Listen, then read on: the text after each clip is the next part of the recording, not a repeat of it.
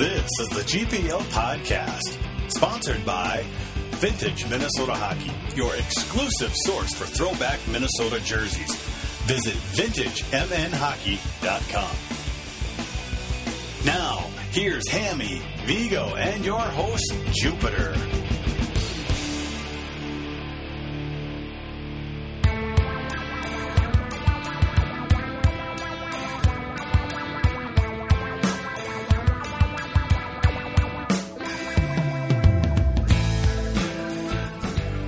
Good evening and welcome to the GPL Podcast, episode number 99. Almost to that big 100, guys. Well, Hammy, another inconsistent weekend for the Gophers. Obviously started Friday night with I would call a pathetic performance in Mankato.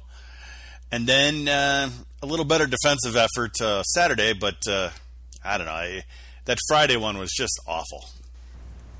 Yeah, it was. I mean, I didn't catch every minute of the game, but the parts that I did catch, I was like, yeah, I was kind of like, the goals that I saw, I'm like, it looked just discombobulated, and I'm not surprised because I said coming into the weekend it wouldn't surprise me if it was a split or whatever. Although I would have liked to have seen obviously a better performance. I don't mind a loss if the team is playing well and the other team just executes a little better or whatever. That's one thing. But when you kind of just show up and pretty much lay an egg for the most part, those are the ones that really bug the hell out of me.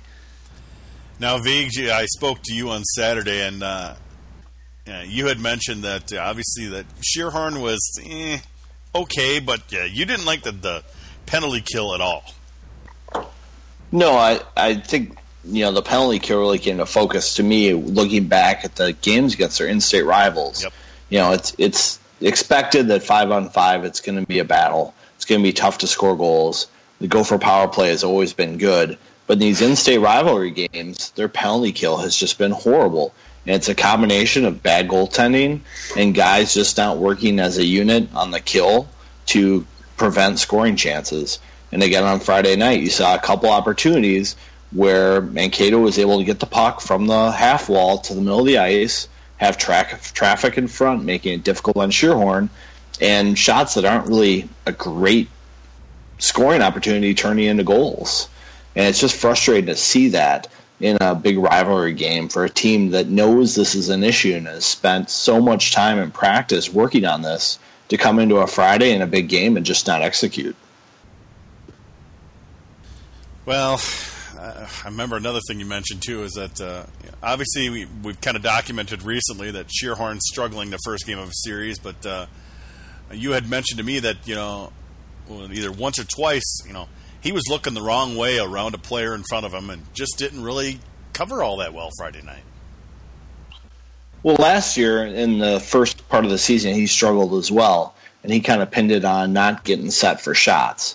And a big problem with him this year has been over-anticipating plays and then just getting caught not being in position, looking around screens. If you're going to be a college goaltender and you want to be elite, you have to fight through screens. You have to be able to see around screens, and you have to get on your angle on top of the crease. And that's something he didn't do on Friday, but we've seen him do that in the past, and I think it's just a focus issue for him. One of the things is he doesn't have a lot of competition in net, so I think maybe he does get a little lackadaisical with his focus, and it's cost him a couple times on Friday night. I mean, does some of that also come back to the defense as well, not clearing out the guys out in front of the net? Well, on a penalty kill, you don't necessarily want one of your defenders getting tied up in front of the net. You don't want your defenders finishing checks on the wall because it takes them away from cutting off, passes across the seam or guys on the back door. If there's a guy in traffic and one of the guys comes on the back side, if you're tied up, you're not going to be able to help on that. So, the goalie's going to have to fight through screens some of the times on the penalty kill. Hammy, one thing, it wasn't just Shearhorn Friday night or the defense. I counted maybe a handful of quality scoring chances for the entire night. So they just didn't show up in any area. Yeah, I mean, it was just one of those games where it just seemed like they left some of their game is back at home. They didn't seem to show up. It didn't seem to be clicking at all in any aspect. I mean, it was one of those nights where you're just like, God, why did I just waste all that time watching it?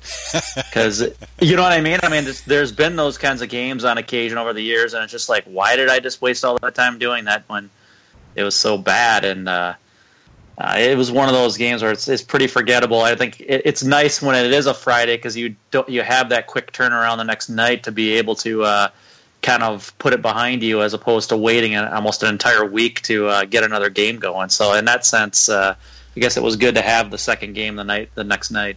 Well, both Chris Eckes and I drove down and were at the game in person. Mankato always does a great job. They always make sure they have us in the building, and we've always appreciated that. It did get to the point after the game, though, that Chris and I were the only representatives of anything to do with Minnesota, and we really didn't want to go talk to Lucia after that game. It would have been just us two and Lucia. And I know, Vigo, that you liked the old Periscope interview, but it would have been a little weird with the video with Periscope.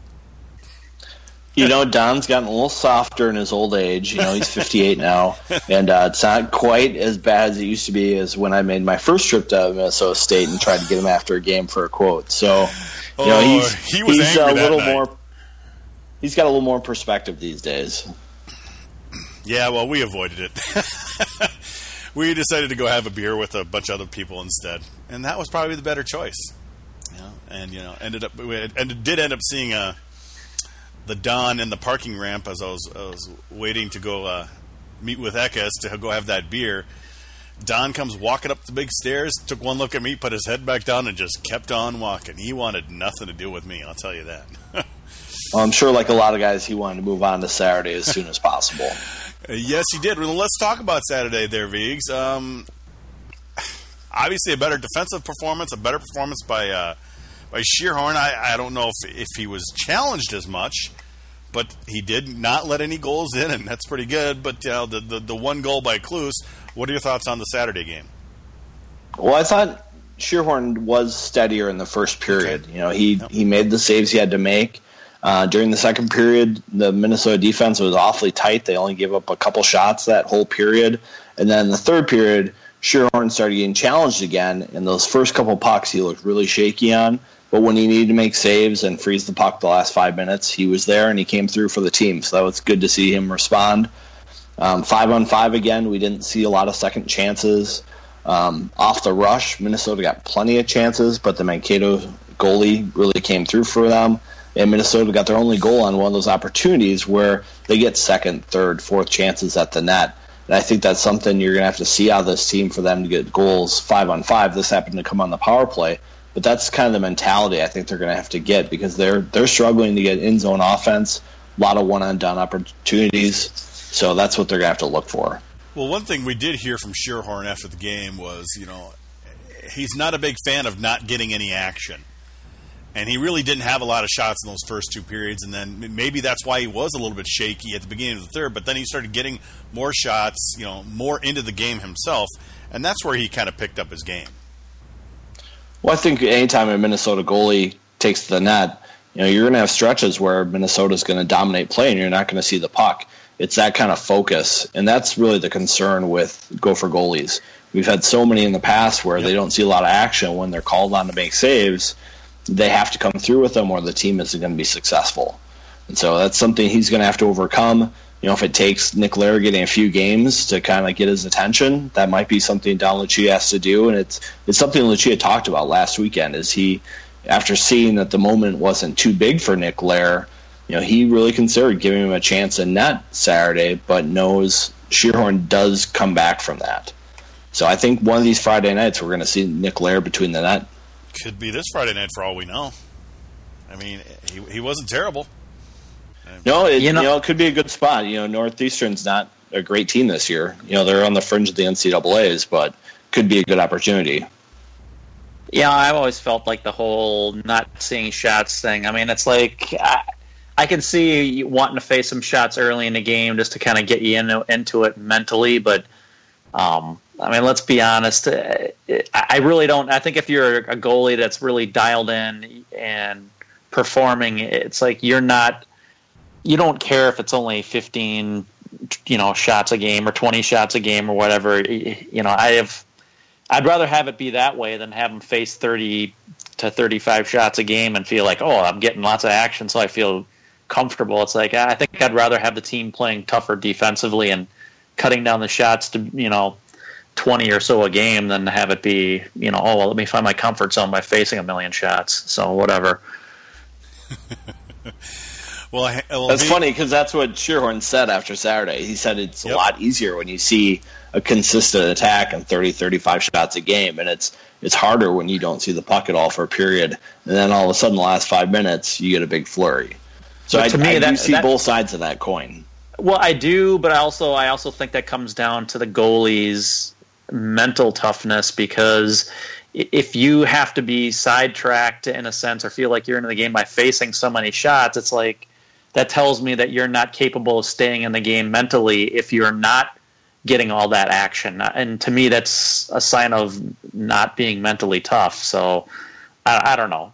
Goalies are always a weird, they're a weird breed in general, but to me, it's kind of like there should be a certain amount of mental toughness that if you're not facing that kind of consistent action, you're able to rise to the occasion when you are called on. Well, we did have a question. And I think, go ahead. I mean, I do think the mental aspect is the biggest part of playing goal. Blair Walsh, tremendous talent for the Vikings, but he just couldn't get over that mental hiccup of kicking extra points. Chuck Knobloch, tremendous second baseman, for the Twins, but just couldn't get over that mental hurdle of throwing it to first. It's a huge part of the game that's hard to anticipate and scout and know what you have until you put him in that situation. But it's something this guy's got to overcome this season, and he's definitely aware of it.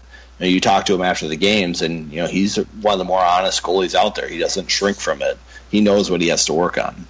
Oh, he's definitely honest. I do like that about him. He'll say, last night I sucked, and I kind of like that honesty from him, because a lot of times in the past we never heard that. He doesn't just say he sucked. He says, I know why I sucked. He says, I didn't control my rebounds. I didn't look around screens. I didn't fight through it. I was overreading the play. Like, he acknowledges what his mistakes are, and he works hard to overcome them. So we'll see how he responds to this challenge over the year. Well, Todd Anderson had a question for us early in the day, kind of talking about Shearhorn. He says, what's causing Shearhorn to be so inconsistent to start the season? Sophomore slump? I mean, he has. I don't know if there's an easy answer to that. Yeah, you know what I mean? I think that some of it's, the mental aspect of it. Some of it, I think, is, I don't know how the coaches are talking about playing time. I don't know if he feels too comfortable. I heard a lot of positive things about the other goalies coming into their college career, and granted, they haven't had the opportunity to really prove anything to this point. But I've always felt, and I said this on GPL last week, that the coaches sometimes don't change their approach soon enough. Like, it's almost like they get stuck in a certain mentality and they have a hard time breaking out of it, at least the head coach, since he's the one that ultimately calls the shots. I mean, we've seen it with Cammy, for instance. I mean, it seems like it's either he's on Cluz's line or it's basically nothing. You know what I mean? It's like, yes, there's been a few situations where that wasn't the case, but I feel like it's mostly been that way. And sometimes I feel like they get stuck on that with the goalies over the years too. Like, it's either all one guy or pretty much, it's just either one guy or that's it. So I'd like to see a little bit more of a opportunity for some of these other guys, if nothing better than to shake things up and maybe give the guys something to really focus on as a team. Well, who knows? I mean, sophomore slump, competition, like you're saying, Viggs, we could see him this weekend, or at least we could see Lear this weekend for the Friday night game. I wouldn't mind seeing that, and it's not just something for the goalie, but it's something for the rest of the players. I mean, Lucia can only punish so many guys, up front, in front of Shearhorn, because he needs bodies out there. I mean, I got the feeling from the Saturday night lineup when he just completely changed everything. I even put Mariucci in there, who had never seen any ice, that Lucia is getting a little frustrated with some of the players out there, but the thing is he can't punish them all at once. Well, I think one of the things with Shearhorn is one of the last games Lair played was that game against Michigan, where he came in and I think he gave up 3 goals, boom, boom, boom. And that was the last time he played in a real game. So I think that was a big concern was, what do we have behind Shearhorn? We have no idea how they're going to react in college. Now, with the rest of the lineup, I thought Mariucci looked pretty solid in his first debut as a Gopher. He brings a lot of speed, straight line player, drew a penalty, thought he was hard on the forecheck. And that's something that if you're a new player in the lineup, you're going to have to do. Because Lucia has said it, I think, probably 3 times in the last 2 weeks. If you're a scorer and you're not scoring, you need to find a way to have another impact in the game. Is it blocking shots? Is it making hits? Is it getting hard on the forecheck? And if you're not doing those things and you're not scoring, you're going to be out of the lineup. And he said it's hard to take guys out of the lineup who are on the first power play or key penalty killers. And you look at the lineup and who that applies to, and Camerata is probably number 1 on that list. And Lucia said today that, those guys might not be in the lineup for quite a while. It's not going to be like they're going to get another chance the next weekend. So we might not see Camerata play until January when there's a couple guys missing for the World Juniors. I think you like the sound of that, Hammy, don't you? Well, I mean, I've never... I don't want to beat a dead horse, and I certainly don't want to rag on one guy, but, he's definitely a guy that he came in with very high expectations, high scholarship, and we all know that he was being brought in to be a scorer. He wasn't being brought in for any other kind of a role in his team. Sometimes guys don't score on this level, and they're forced to almost become something else, like a Taylor Matson or something like that, where you're becoming more of a third or fourth line guy because you have other guys on the team that can take on that scoring role. But Cammy's just not that kind of a player. I mean, he's not a grinding type of a guy. He's not a physical player. He's not a great defensive player by any stretch. He is kind of a one-dimensional kind of guy, and if he's not providing that one dimension, it's like, yeah, why would you play him? I mean, and frankly, to me, that should have happened before this year. I mean, it should have happened much sooner than this. And mid-season last year, at least. Well, I'm just saying, to me, it should have happened much sooner because maybe, if anything, it would have got his attention a little more. And in the off season, it's kind of like, well, I got to wake up and work my ass off, or at least work harder than what he has been. And maybe it would be a different story this year. But when he's basically been given carte blanche to play on a top line with the best players, and he's not necessarily pulling his weight in that sense, you're not exactly telling him, hey, get your ass in gear, because he thinks he's going to have it anyways. And so to me, it should have been a message or something that was done much sooner than this. I think the other factor in that is that they actually have a little bit more depth this year. They have guys who can step in the lineup and probably do some of the things that they're looking for. I mean, having Romanko and Ramsey make the transitions they did from their freshman to sophomore year is a huge help. Having guys like Norman and Mariucci who've been able to show themselves capable in the lineup, I think that's important too. Last year, I mean, you had a fourth line that couldn't handle themselves on the ice. And this year, I think Minnesota has 4 lines that can handle themselves out there. Well, I mean, I think, this is my opinion. I also believe that it's hard for a coach to admit that he put down a big bet on somebody when they were, a prospect, and that has failed. It's hard to admit that, hey, I gave this guy 90% or whatever scholarship to come in and be a big scorer, and he's essentially flopped at doing that. And it's hard to let go of that sometimes when you've kind of already, you have those sunk costs and what you've done. And I think that there's a part of it, I think Lucia had a hard time letting go of some of that. That's my opinion. And I know that that's a shared opinion from some people around the team. So hopefully this is his way of saying, okay, I have to break away from that kind of thinking and do what's best for the team. And even if that makes me look bad in this particular instance, so be it.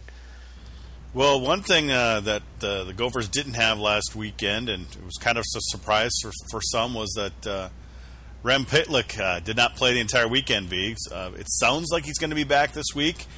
It always concerns me that people are making such a big deal out of a freshman, but he can make a difference out there. I'd like to see him actually start scoring, but it looks like he'll be back this weekend compared to last. Yeah, he's definitely a dynamic player on this team. He's somebody who can make things happen off the rush. He's got good speed, he's got good size, good release. He's definitely a player who's going to fit in the lineup somewhere. Now, where that is, it's hard to tell. They elevated Ramsey up on the gold line Saturday during the big lineup shakeup, but he could really end up just about anywhere. And one of the things with this year's team is they don't have a lot of righty shots. So, that's going to be a concern as they try to fit a lineup together. The one thing I'd like to see out of him more is I'd like to see him shoot the puck more, because he really has a good shot, and there are just too many guys on the team that have way more shots than he does. And to me, that should change, because we need him to be a scorer. I mean, we saw what he did in the USHL last year. I would like to see him, shoot the puck a little bit more and be more aggressive in that sense than what we've seen thus far. Well, hopefully that's the story he's getting from the coaches, because we know he can pass, we know he can set up, but as some of us saw earlier in the season, with that that snipe up in Alaska, and obviously from how good he was last year, the kid can score, but you can only score if you're shooting the puck. All right. Well, before we move on, we got some questions here from the gang. Let's take a listen to our sponsor from Vintage Minnesota Hockey. VintageMNHockey.com is a proud sponsor of the GPL podcast.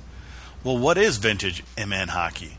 Well, it's kind of the place to get all of your history of Minnesota hockey, from the pros to the minors to the collegiate teams to even the high school teams. All information about any of those teams can be found on VintageMNHockey.com. They also have great interviews with some historical Minnesota hockey figures like John Mayasich and Lou Nanny, Glenn Sonmore, some of the greats of Minnesota hockey. So make sure you check out those interviews. It's a really great thing. But as I always say, I think my favorite part is the store. The store, you can buy a custom historical jersey from the Gophers or the Bulldogs or some of your favorite high school teams. And if you do make a purchase, just use the code GPL Podcast, all one word, and you'll get 10% off your order. So make sure you visit VintageMNHockey.com and follow them on Twitter at VintageMNHockey.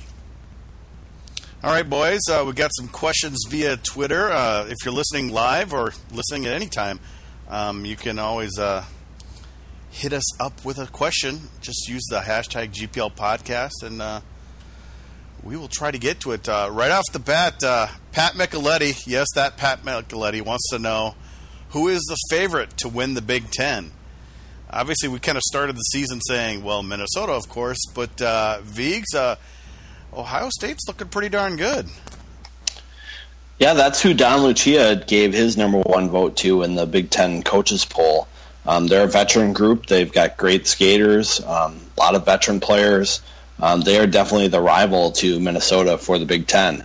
I still think Minnesota is the favorite for this season. I think they just have more depth at defense than Ohio State does, and I think that'll come through during the Big Ten season. What are your thoughts on Ohio State or maybe someone else sneaking up in there for the Big Ten, Hammy? Well, I mean, I guess I tend to lean towards the Gophers mainly because I know that they have the experience. They've had the opportunity. I mean, they've had success. Players in this team have had success winning league titles. I think there's something to be said for having that experience. I'm not saying that that's going to necessarily mean they're going to be the winners, but I always tend to lean towards guys that have had that experience, and especially guys that are in leadership positions. When you have like a guy like Clues, for instance, who I think is a really top-notch kid and a top-notch leader, and having those kinds of guys to kind of take charge when you really need them, especially down the stretch. Who knows if the league's going to be close or not. I mean, it kind of seems like in the Big Ten, it's like we already know within the last few weeks who's probably going to win it, and so it hasn't necessarily been a last weekend thing in many instances. But I think that this team with guys like Clues at the leadership helm, I think that they're still the odds-on favorite to win. Well, we'll definitely find out in a week when Ohio State comes to town to kick off the Big Ten schedule for this year. I mean, they're coming for a weekend series, and it'll sad thing is, first Big Ten series, it'll be a big series, Viggs, because Ohio State is kind of the other favorite, and we could put them behind the ball real quick with a sweep or 4, 5, 6 points. Yeah, I think it's a real important series for Minnesota. I don't think they want to count their chickens too early on this one, because they had close games with Ohio State every game last year. All 4 of their regular season games were, I think, 1-goal games coming down to the last minute or so. The Big Ten tournament game was a close one. And Ohio State's a team that can skate, and if you make mistakes against them, they'll be able to capitalize. I don't think they have the overall scoring depth that Minnesota has, but I think they have a hard-working team that's tough to play against. And it's always hard to tell, within the first month or two when it comes to, who's been challenged a little more, whose schedules have been, especially when you're talking about, non-conference kinds of things or whatever. And when you look at, Ohio State has as of right now, the 33rd ranked strength of schedule. I mean, so they haven't played the hardest schedule in the world. So it's to me, it's a little bit hard to necessarily read too much into anything until we start getting into the meat of the conference season. Well, we had Mark Erickson kind of talking about the strength of schedule and pairwise. He's wondering, Big Ten Conference is decent in the pairwise. Will it regress, and by how much? I mean, he's got, pairwise this early in the season, not always a big deal, but Penn State's number 2, Ohio State 8, Minnesota 13, Wisconsin 21, Michigan 26, and then old lowly Michigan State at 49. Obviously, it helps for that, for these teams to stay good for the entire conference, and helps Minnesota. But it's definitely going to regress, isn't it, Hammy? Well, I mean, I think it's always good heading into the conference season where you're going to be playing majority of, in conference, when you've already shown as a conference, some success outside of that. So I think they're in good shape in that sense. It's certainly in better shape than what they've been in some prior years. I'm not convinced that we're going to be seeing Penn State as a number 1 seed in the NCAA's, 3-4 months from now. I mean, I think that's probably a little bit hard to believe. And once again, that's also a strength of schedule situation. They have the 29th ranked strength of schedule. So, I mean, I think, we have to be careful, I think, in the sense that we aren't like saying to ourselves, oh my God, if we don't do super well in the conference, that we're totally screwed with pairwise because the conference is so weak in that sense. It's nice that this year it looks like it's a little bit healthier, and maybe you do have a little bit more room for error during the conference season if you do tend to lose a couple games that maybe you wouldn't normally want to. Any thoughts, Steve? I think last year, the Big Ten did such a poor job in their non-conference schedule that it was going to be hard to get 2 teams out of the conference in based on pairwise. This year, they've set themselves up where they're going to be in decent shape regardless of what happens in conference. Because the conference, you're going to have equal numbers of wins, losses, points going that way and that way. So Ohio State and Penn State haven't played hard schedules, but they did take care of business. So I think that set up the conference in good shape, and I think Minnesota, as long as they can stay in those top 2 seeds and do well, they're going to be in the tournament. And that's been a problem in the past for Minnesota. They never took care of business. That's why it was always so close, or they were on the edge of making the tournament. And Penn State and Ohio State are taking care of business right now. And you know what? Strict schedule might not be as big of a deal, but it matters. Yeah, I think if Minnesota can take care of business against BC, the number 3 team in the country right now, probably the best team in Hockey East. They're going to be pretty comfortable going into the season where they don't have to win the conference title and the conference tournament to get in the NCAA tournament. Definitely. One more question we've got from Tim Hapke. He wants to know, how did Szmatula end up choosing Minnesota? Was he a teammate with a current player? Hammy, how did Szmatula end up here? Well, let's just say it didn't hurt that he played with guys like Clues.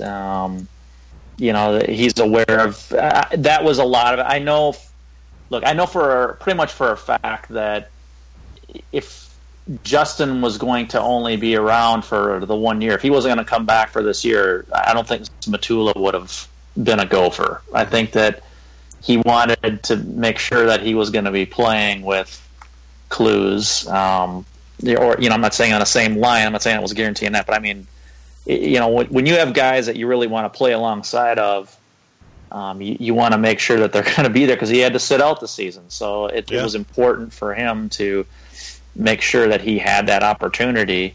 He played, in the USHL. He was a very good player back in the day. And so, I just think that experience and having some of those relationships with players, was very important. So that's probably a big part of it. I think that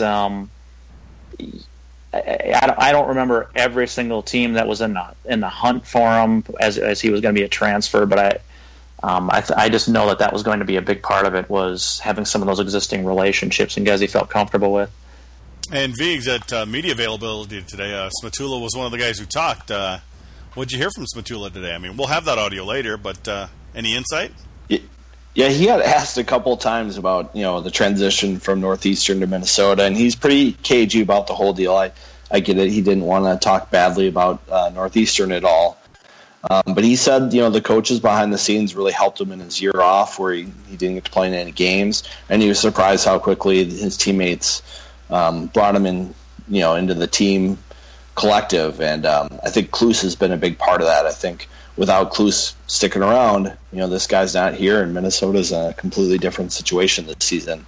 Because Szmatula has definitely been a big addition to this team. He's one of those guys who's got an infectious activity around the net.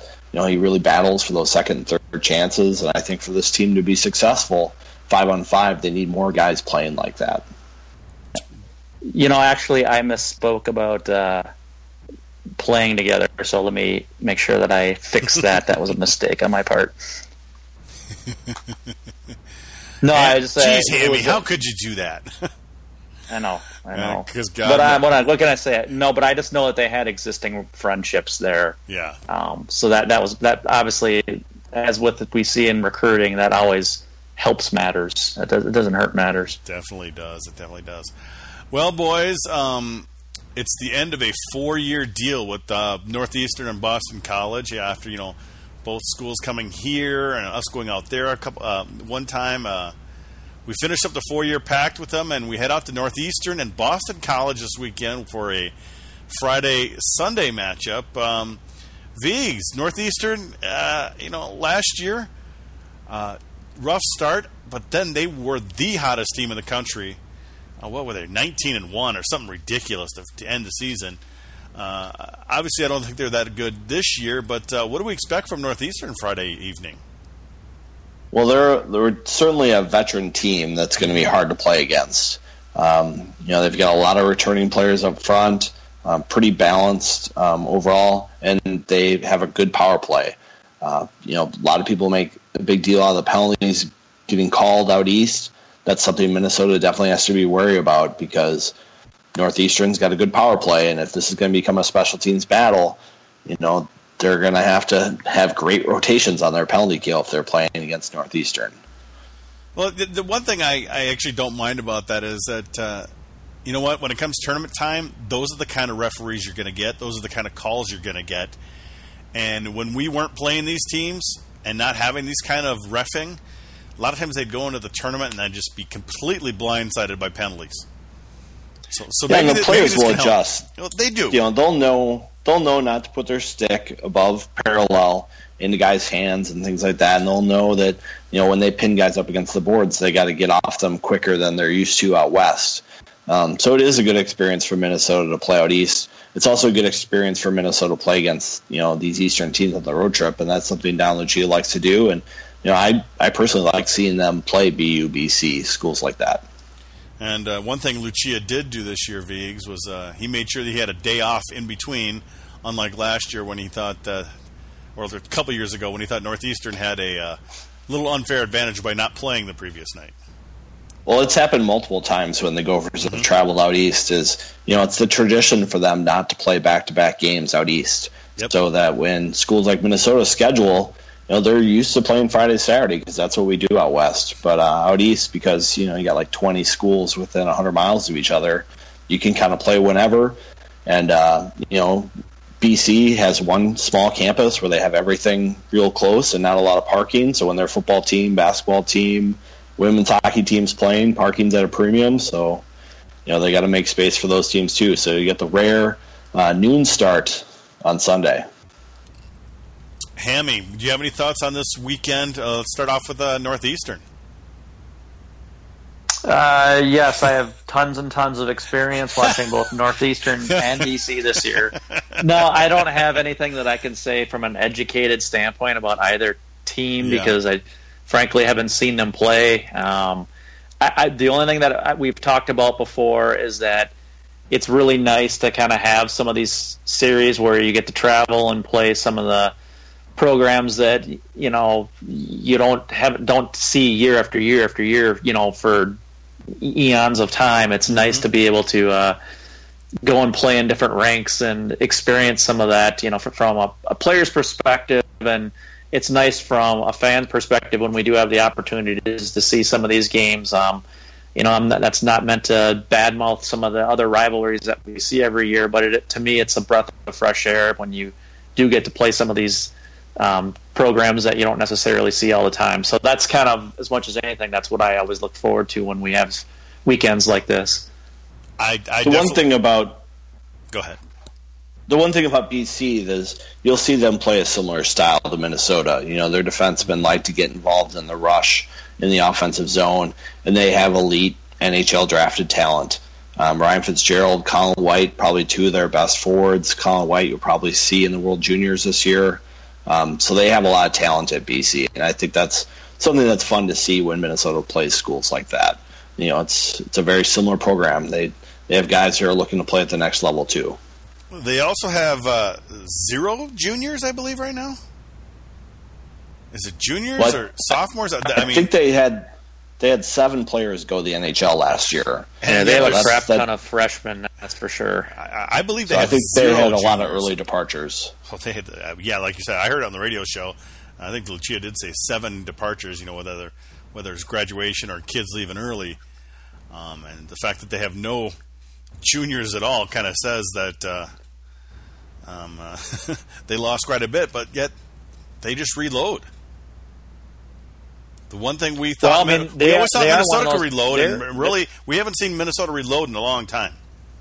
Well, they are definitely one of those programs that recruit very well, especially overall, just all over the place. They do a very good job recruiting. BC is just one of those schools that they're able to pluck kids out of Canada and other locations that, if we're honest, we know that the Gophers, because of the way that the state is built, being such a hockey hotbed, they tend to focus the vast majority of their attention on the local products, and there's good and bad to that. We're obviously not going to ever, at least at this point, make a living off of trying to recruit in Canada and other places like a BC or some of these other schools do. But then again, we don't really have to in many respects. It's nice to supplement when the opportunity is there. So it's a little bit different recruiting philosophy. They're more of a kind of a national and Canadian kind of ability to recruit. But I think that the Gophers don't have to rely on that quite the same way that a school like BC does. Not that Boston's not a great hockey place to play, but I just think that the Gophers have a lot more opportunity here for local kids. I do think that one of the things with the school like BC is they have more of the mercenary kid. They have the kid who plays on a select team, a drafted USHL team, something like that all the way through. Whereas Minnesota, you get guys like Klus who have a strong ties to their hockey community in Lakeville. You get a guy like Casey Middlestad who will be coming in who wants to win a state title. He's got a lot of that loyalty. I think that's something you see in Minnesota that you don't see in a lot of these other programs, and you hope that loyalty transfers over to your own team. Well, I mean, some of that, too, is the philosophy change that the coaches made several years ago with the types of kids they're recruiting. I mean, they still recruited some of the high-end guys, but we know that they kind of went for guys that looked to be more of a 4-year type of a player because they did get burned with that kind of mercenary situation with those classes with the Okposos and the Kessels and Jim O'Brien bailing after a year, and they got burned by that pretty good. Eric Johnson, and granted, some of those guys legitimately made the right choice as far as leaving because they played pro, NHL pretty quickly, but nonetheless, it comes down to philosophy in some respects too. There's Nate Wells stepping up with facts again. BC lost 7 underclassmen from last year's team, so that would usually kill any squad. But not BC. They're still a top 5 team.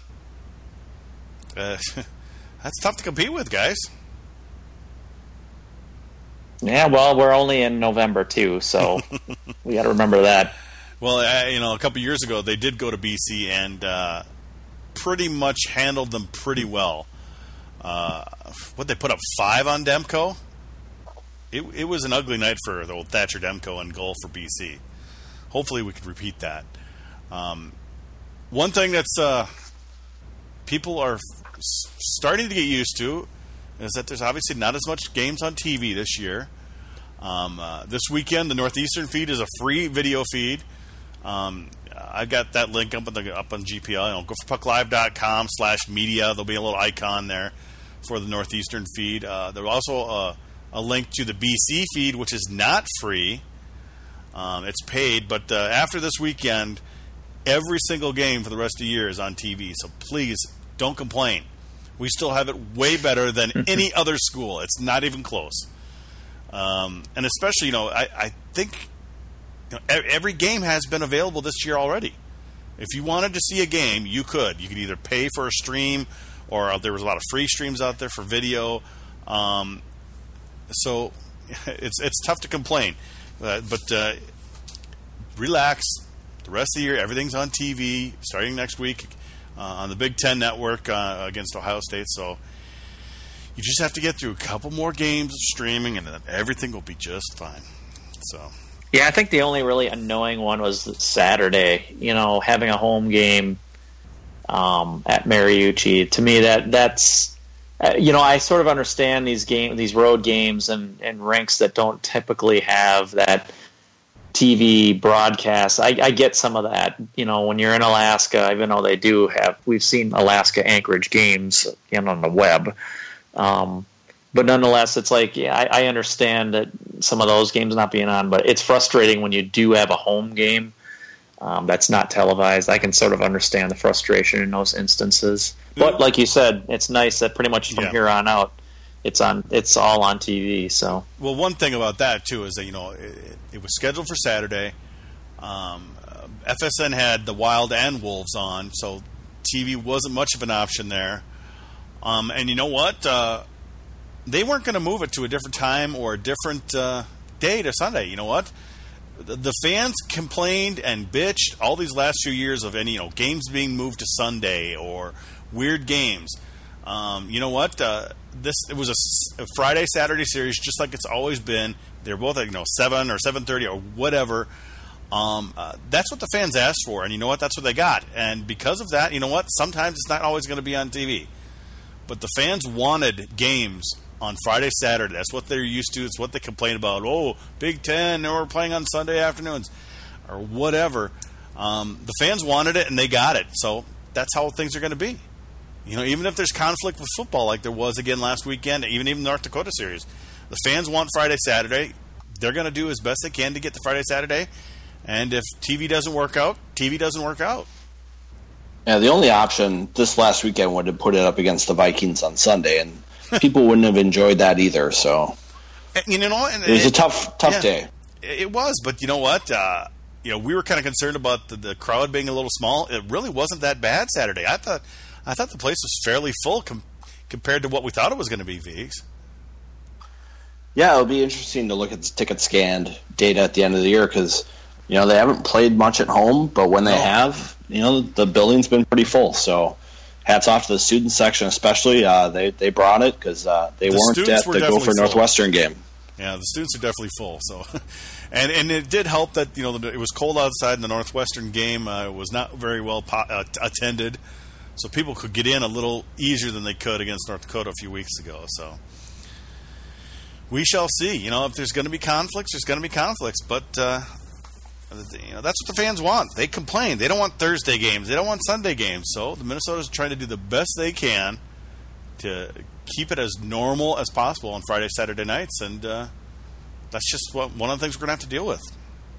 Just one of the things we've got to deal with. All right, guys, do you have anything else for this week? Any other topics? I know, Vigs, you were at Media Day today. Anything interesting that happened today? I mean, we'll add that audio at the end of the podcast, but what can we expect to hear? You'll just get a lot from Don Lucia talking about the season so far, what they need to do 5-on-5, going on their trip to Boston. They've got a nice Thanksgiving weekend out there. He also says some nice things about Jake Gensel, who scored 2 goals in his debut, playing with Phil Kessel, who, when he played for the Gophers, Gensel was 11 and spent a lot of time in the locker room. So those two have a long history together. So it's kind of fun to hear about that. And then you'll hear from Szmatula about where to get the best clam chowder in Boston. Chowder? Chowder. He says if his parents were to give him $60, he'd probably have a couple better spots he could hit. But the Oyster Bar next to the Bell in Hand is supposed to be the place to go. Well, I do know a few people heading out there for the road trip. Now that I think about it, I wish I would have gone because probably would have been a fun road trip to do. But changes in life kind of prevented that, so that's just kind of how it goes. Hammy, any final thoughts? Anything going on in recruiting recently? No, nothing's. It's been pretty quiet recently. I'm sure that things will kind of heat up a little bit once they kind of have the break, and they'll have the opportunity to be out kind of scouting a lot of the high school games once that kind of picks up, and being able to kind of travel a little bit easier during that stretch. So I'm sure there'll be plenty of scouting going on in that time frame. I bet. McManus and Phillips will play in the World Junior A Challenge. We've got the World Juniors coming up here pretty soon. Yep. Lindgren, Novak, Sadek, maybe Middlestead. Possibilities for that roster as well. That's later in December. That's always good stuff. Where is it this year, Vigs? It's in Toronto. Oh, that's good. So it'll be good time zone for U.S. fans. All the games will be on NHL Network this year again. So great chance to see some great hockey. It always is. I mean, the Minnesota guys, the Canadian kids. It's the next set of superstars. It's just the next set of superstars for the NHL. So it's always a great thing. And EP's got a great schedule this December too. So I highly recommend seeing them. And you can see Middlestead and Jack Jensen play for them. There you go. Remember, you can always follow Vigo on Twitter at eVigo and Hammy at Hammy Hockey. We'll be back to recap, this trip out to Boston next week, and then we'll preview the beginning of the Big Ten season with Ohio State. And also, it's the 100th episode next week, and we're going to have Frank Mazzacco on, so can't wait to have that. So tune in. Thanks.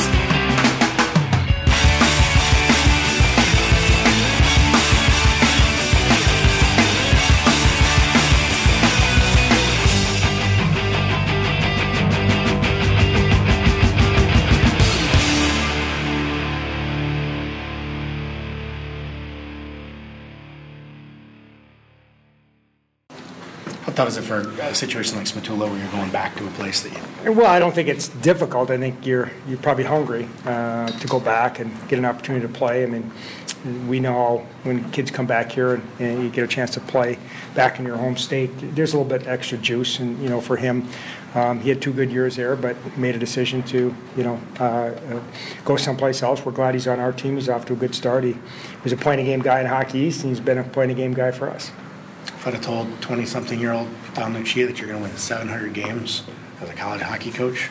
A 20-something-year-old? Or whatever. If I had told you then. Well, I would have said probably wouldn't have been doing it when I was 40, let alone when I'm 58. So, obviously when you get a chance to do something as long as I have, you start to build up some numbers. But it's not something you think about or even, get concerned or worry about.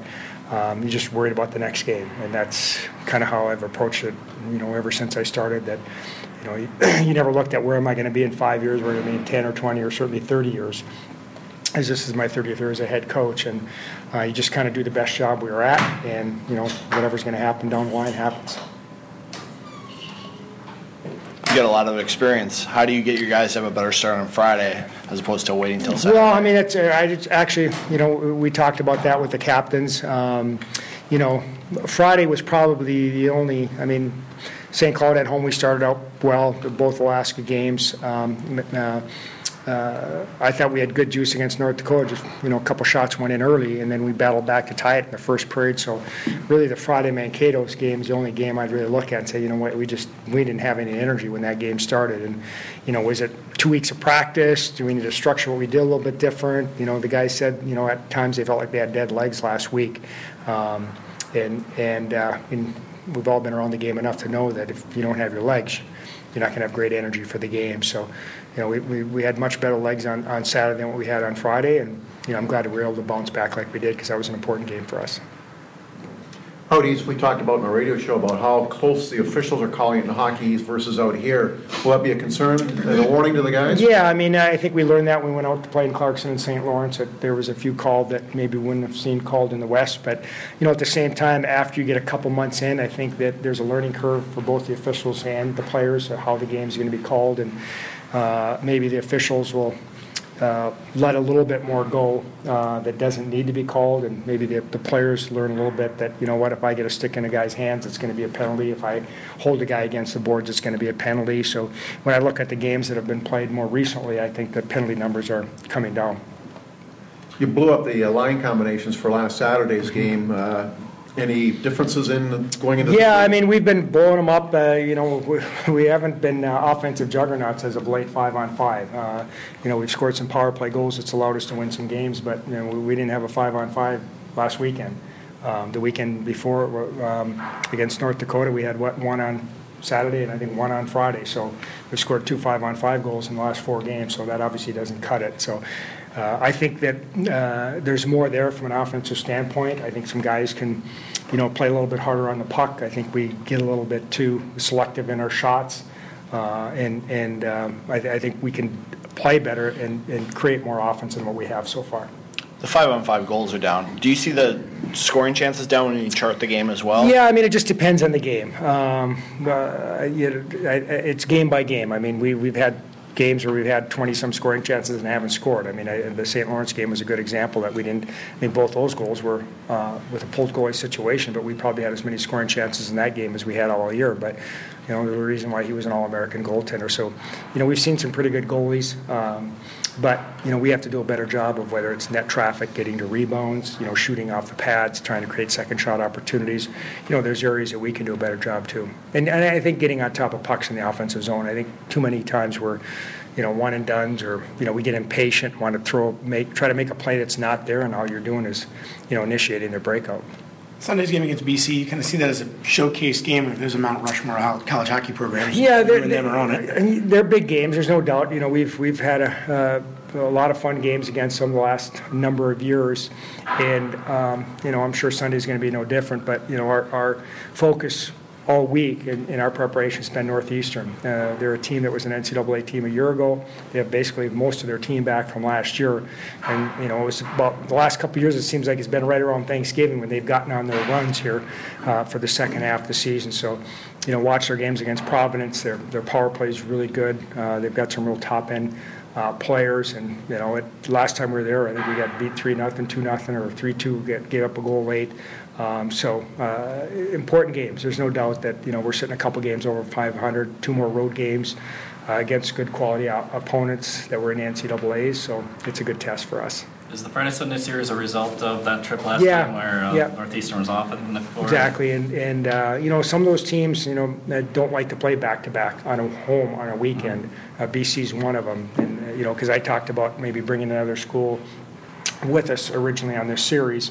And they didn't want to do that because they're just used to the one home game on a weekend. And we saw it this week. They played a midweek game up in Connecticut, and now they come back and play a home game. And had they played, if we played BC on Friday, Northeastern had played a game on Friday, we would have played a Friday-Saturday series. But I just wanted to make sure that we had a day off too in between, rather than playing the back-to-back. And it works out fine because we'll get home at a decent hour on Sunday. Won't miss any school. Is that just geography? Why they can do it out east? Well, or is it just philosophy? Well, I think it's a combination. Like if you look at BC, I mean, they like us. They need parking, so you have men's and women's hockey, basketball, football, all play out of the same site. You have geography where go 150 miles around Boston, and there's a lot of schools. I don't know how many, but. They have a lot of close road trips, so I don't think they have to spend a lot of nights in bed. And you know what, for the fan standpoint, it makes a lot of sense that you play a series against Providence, you play one game at home, one on the road, much like we've done with Mankato or St. Cloud. And 70 miles out there is a long way. Brent Pidlick was out last week, and you expect him back? Yeah, he's practiced all week, and so he should be back and ready to go in our lineup. And that's going to help us on one of our power plays. It's going to help us with our skill and speed up front. So hopefully that he can inject some offense into our lineup this weekend. Everybody else good to go? Yep, we're healthy. I mean, everybody is good to go this weekend. Big Ten schools are either number 1 or number 2 in winning percentage in non-conference games. Does that say anything to caliber? Yeah, I don't know. I think sometimes that gets a little bit, I don't want to say overblown. I think it's important when we play each other, but like anything, your record's going to be based on how you play. Your record's going to be based on who you play, where you play. I think there's a combination, but it's obviously better for all of us. And it's been a point of emphasis that we have to do better in our non-conference record. It doesn't do much good to have a bunch of teams with poor non-conference records, and then you play each other. That doesn't help you. Now all of a sudden you're playing teams that are winning 60% or 70% of their games in the conference. For their non-conference games, that drives your own index up, and we've seen that over the years. And that's you go back a number of years. That's one of the reasons why the WCHA went from 32 to 28 games, because it allowed teams to do better non-conference versus, by definition, those 4 games were going to be 500. But you got to win them too. And seeing Mike celebrate Jake's goal. Yeah, it was. What to do with Mario? Yeah, you know what? It was really happy for Mike, and Jake's been around, and I couldn't help but thinking that back in 2000, and I think it was 6 when Phil was here, that Jake was just an 11-year-old running around the locker room. And then, lo and behold, Phil's giving him the assist for his first goal. So kind of makes me wonder what he was thinking when Jake comes waltzing in the locker room, and he probably remembers just this little guy. But, you watch him work out. Jake's been here in the summertime.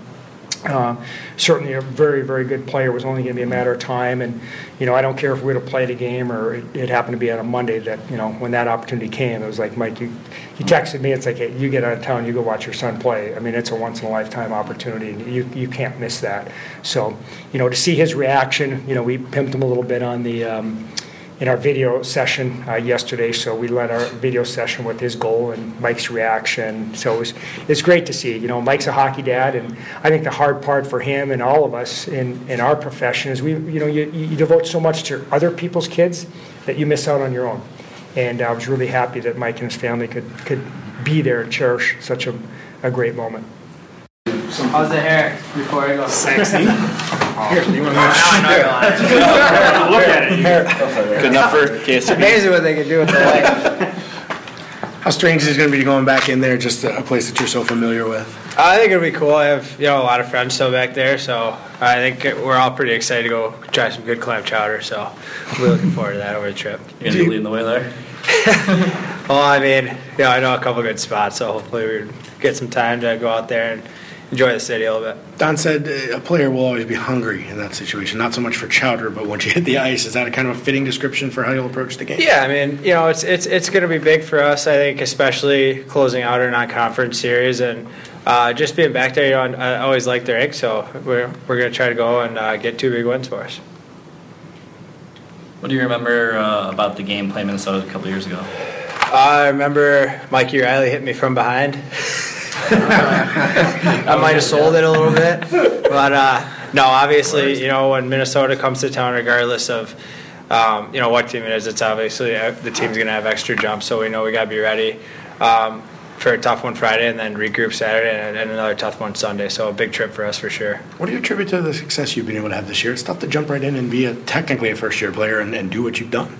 I would just say the coaching staff. They worked a lot went behind the scenes last year, just working with me and my teammates. I've gotten a good chance to live with some of the guys and to really gel with them, especially the older guys. And our team's just really close together. And I thought it was going to be harder, but more importantly, we're starting to string some wins together. I just try to contribute every night to the team. Reflect back on your decision to choose Minnesota, and how has it worked out for you, and shed any light on why you picked Minnesota, and if you had any other choices? Oh, well, I think if you would have told me I'd be playing for Minnesota, I'd be shocked. It's just a dream come true to play for a school like this. It's been nothing but great the last 2 years here. And, it's something special to wear that jersey even, I know not being from Minnesota, but still just growing up knowing what a great program and history it has. It's been a dream come true, so I'm just trying to do the best I can and enjoy the moment. What do you think the biggest differences are playing here versus playing at Northeastern? Well, I don't think there's too much on the ice. It's just being part of something with such great tradition, which every school has. But, just being from Michigan, always seeing Minnesota-Michigan rivalry, 2 big schools going at it. It's been really cool, and it's been a great adjustment so far. Is any of your game different from when you played at Northeastern versus here now? No, I don't think so. I think you try to do what made you successful your whole career, what's gotten you to the point you're at. So I'm excited how things have been going. Just really looking forward to making a run with this team. Somebody who grew up watching hockey, I'm sure you look at Minnesota and Boston College. You see that as kind of a showcase game where if there's a Mount Rushmore college hockey programs, Minnesota and Boston College are on it. I think it'll definitely be one that people are going to watch. People are going to be watching to see. It's a good test for us. Boston College really good this year. So we're going to be ready. We've had a good week of practice, and we ended good on a Saturday. I know we still need to get our 5-on-5 game going, but that's part of going through the ups and downs of a season. And I think so far we've found ways to win, no matter what that's been, and that means that guys are buying in and doing whatever it takes. So we're just going to stick with it. And like I said, but first, we got a big one Friday. That's what we're focusing on. You've been pretty productive getting those second and third chances in the offensive zone 5-on-5. What are the big keys to success in those situations? I think it's pretty simple. I know Coach has touched upon it continuously to us. It's just it's working hard. It's getting pucks low. And I think it's just being confident in your game, We got a lot of guys with a lot of talent in our team. And, it kind of can get tough when you go through games where you don't score goals 5-on-5, but it's just about being positive. And, we've been that in the locker room. We know sooner or later it's going to come. So it's just about coming out and practice days, working hard, just sticking with it and staying positive. A lot of us around here are pretty familiar with Big Ten conference play and WCHA, but what's it like playing in Hockey East where you were for 2 years? That's a very competitive league for sure. A lot of great teams come out of there. In the NCAA tournament, I know they have a lot of good teams this year. But I don't think it'll be anything that guys here haven't seen. We're going out there trying to showcase our league a little bit and obviously our program. So, like I said, just a business trip, and we know what to expect out there for sure, so we're going to be ready to go.